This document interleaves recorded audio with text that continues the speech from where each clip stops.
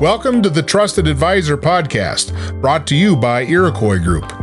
Iroquois is your trusted advisor in all things insurance. I'm Edwin K. Morris. This week's guest is Stuart Ganis. He is the SVP of Sales and Business Development at Insurance Technologies Corporation. Stuart started his career as an insurance producer right out of high school. Eventually, he launched a startup agency based in Southern California with his wife, Mary. After the sale of their agency, Stuart launched a boutique consulting firm focused on helping independent agencies grow and thrive. As a 30-year veteran in the industry, Stuart has consulted more than 700 independent agencies and trained thousands of CEOs, principals, producers, and CSRs. Welcome, Stuart. How would you define a connected consumer? What is it? Nowadays, it's all of us, really, when you think about it. We're all connected to these devices, unfortunately, in our pockets. You can go to any restaurant and see a family not looking at one another at the dinner table because we're too connected. And I would really define it in our industry as people that need immediate gratification.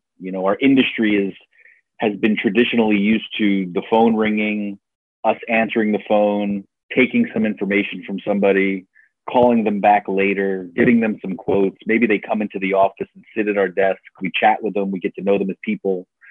Where nowadays, clients don't want to do that. Now people want to go to their phone, click a button, fill out a form, and see a quote. They do not want to go through that entire process. So the connected consumer is really all of us now, including, the older people, the over 60s, the 70s. I mean, they're on these social media platforms. They have telephones. They're in browsers.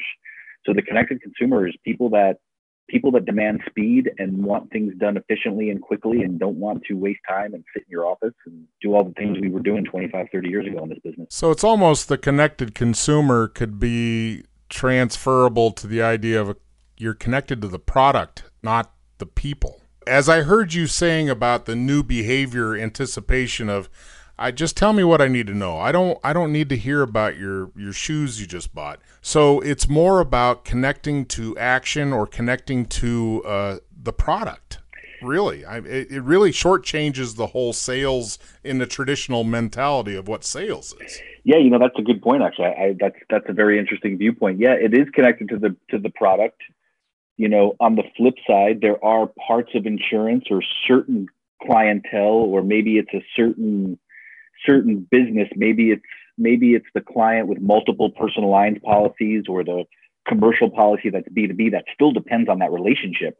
They still want the relationship, but they want to do it digitally. They don't want to do it like we did it 20, 30 years ago, where again, they're in the office, they're on the phone all the time. Every time they need something, they have to pick up the phone. They want to send an email or a text message. So it's a blend, maybe. That capsule of how things were done, this is not the only industry that has transformed. I think banking is leading that also, is that the mentality of what people expected. I can remember, it's Friday. My folks had a small business. We got to go to the bank, got to go, and that was like a big thing. The change in behavior, how does that affect the difference between direct sellers and independent agencies? So, the direct sellers have better tools, I believe, where a client could go online, do everything they need to do and never talk to anyone. And quite frankly, that direct seller probably doesn't want you to, because when you do call in, you're talking to someone in a call center that isn't as trained as an independent agent, where the independent agent probably lacks a little on the technology side. But if you call them, you're going to get great information.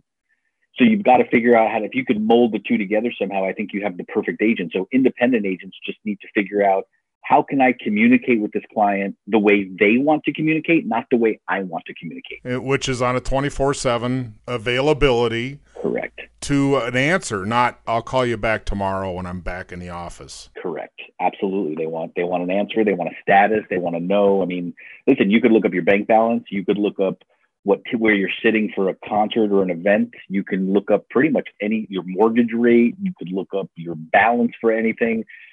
Why is insurance different? Because independent agents don't want it to be? No, it doesn't work that way, unfortunately. It doesn't work that way. So what's the biggest stumbling block to get there? What do you see as the hurdle that agents have? Yeah, so, when I first started in the business, it was 1989, and I didn't have a computer on my desk, which is kind of cool. I'm probably one of the last generations to ever start a job without a computer on their desk. And I'm only 26. Isn't that amazing? It is unbelievable, actually. I know I look young, but we're not going to talk about that. But what I figured out, I think what happened is these agents, insurance has always been slow to adopt. Okay. When I started our first agency, my wife and I started an agency in 2000, paperless was cutting edge, where you would look at banking or mortgage and they've been paperless for 5-10 years. We've always been slow to adopt. And then we sold our agency, and around 2009 or 10, when we really, really dug into the internet, it was so odd to do a search and see the companies you sold competing against you. So now you've got carriers that you sell for selling against you. Their clients that buy direct get this technology, but you don't. So it's very difficult. The carriers and the agents need to come together and say, hey, listen, how do we do this together to where we can still be effective distribution and the client isn't tempted to go click on your commercial or your link or your pop-up and buy directly from you and cut us out, because we do offer a lot. Listen, independent agents, we're not going to go the way of the travel agency. We're not going away. We're here to stay. We are a strong industry. There's going to be less of us in 10, 15, 20 years, which quite frankly, there should be. The carriers need to provide agents with the technology so clients can look up those statuses, and it's still branded to the agency, because you ask 9 out of 10 clients who are with an independent agent who they're insured with, they're going to say the carrier name.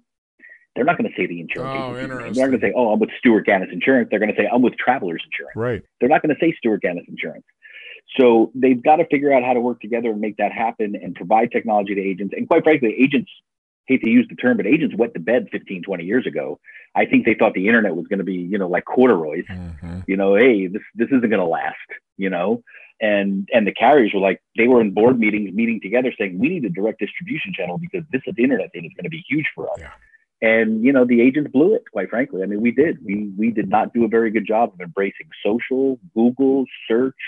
There's really no dominant independent agency out there like a Geico or a Progressive or an Esurance or any. There's no dominant independent out there. Why is that? I guess all of those other names you just threw out there was born out of not just necessity, but keeping up with the expectation of the consumer. That's right. How the interface works. Exactly. You're exactly right. They said the consumer wants something.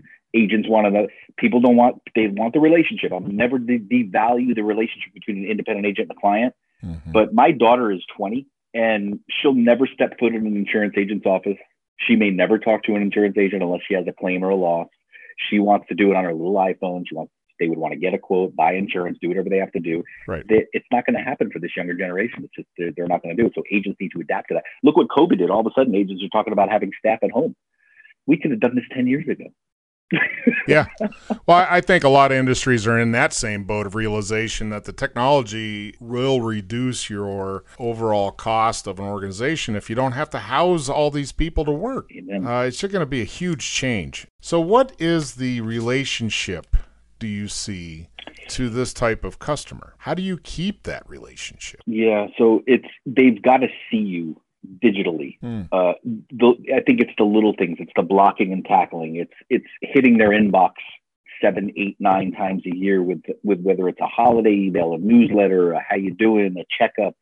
It's social media, looking lived in on your social media. I mean, look, if I had an independent agent or any service for that matter, if someone refers me an accountant, an attorney, any professional, and I went to their Facebook page and they had nine followers, and there hasn't been a post since 2014, they're off the menu.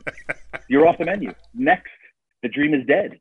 Yeah. So you've got to do the blocking and tackling. You've got to have a presence on social. You've got to have a presence in their email marketing. You've got to text them once in a while. And you've got to allow them to communicate with you the way they want to, not the way you want to communicate with them.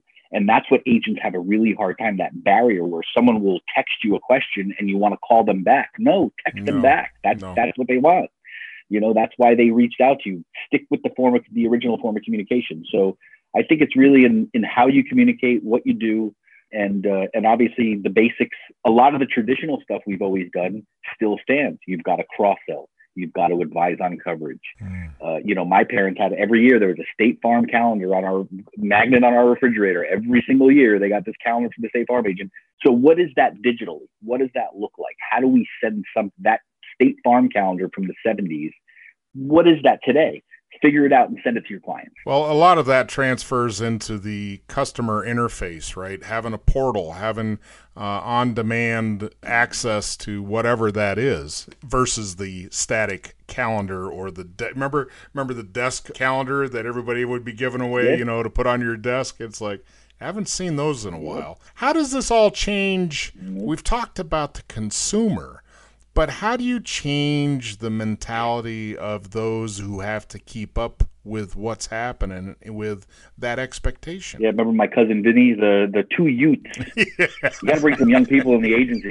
Seriously, you got to let the young people in the tent and listen to them and let them. It's amazing when you hire people complain about millennials and this and that. But I'll tell you something: you hire someone in their mid-20s and you show them your CRM or your technology, they're whizzing through it within 3 minutes. They're like, "Oh my God, this is so old. You still use this? Oh my God!" I have to double click. Yeah.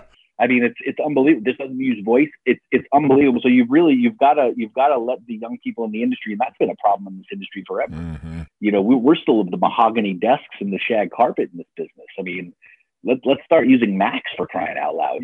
So I think you've got to let the young people in and look at their behavior and let them provide some solutions. I've had to interface with insurance companies, and I've noticed that now I'm the claim agent because I have to take pictures and describe things. So I'm like, wow, they've got this all figured out. They really do. It is really something. And you're right, what you said earlier about communicating. If it's Friday at 10 p.m., I should not have to wait till Monday to get an ID card from my insurance agent. Yes. That is unacceptable, quite frankly. So either you have a portal on your management system, which most have available. I know we do at ITC, or you have them with a carrier that they can log into the carrier interface and print that ID card. But I remember back in the day, we would work Saturdays and we would stay till 2, 3, 4 o'clock because by 2, 3 o'clock, someone was sitting in a dealership and needed insurance to buy a car. And you sold that policy on a Saturday afternoon, where today that agents aren't probably getting that phone call. They're going online. And if you're not on that Google or your social or they haven't seen you, they're going direct. You're off the menu. It's a wholly different expectation on the consumer side because you're right. I could buy a car in a town I'm not familiar with, but you can just quickly search and find. It's a self-guided methodology versus 40 years ago when the phone book was the biggest indicator of what's going on. Oh, yeah. And now the phone book is so thin it doesn't even hold doors open anymore for you. I think it's so thin. I remember how big that thing was. Oh, I used that that was like, that was a booster you seat. Could use it was a door. it was everything. Now the thing is it's like a magazine now. It's not much. It's really bad. Thin. It's kind of crazy, man. It's interesting. But at the same time, look, we could do this. We've been through, the 90s, the captives were going to take us out. They passed Graham Leach Biley in the late 90s. The banks were going to take us out. What happened? Banks started buying agencies and paying more money than we ever imagined.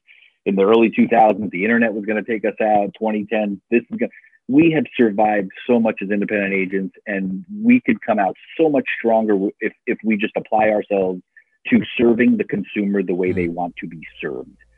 And, and using technology to guide that process. To wrap things up, final question. Where is the biggest challenge 5 years from now? I haven't even figured out this year. No, it's more of the same. It's probably what we're dealing with now on steroids, right? It's what we're dealing with now, but it's on steroids. It's even that much greater where, the car company, Tesla has an insurance company. So now you've got car manufacturers think they're going to get in the insurance business. So you've got to go even deeper and deeper. That's why if you haven't started yet, the best time to do email marketing was starting 10 years ago.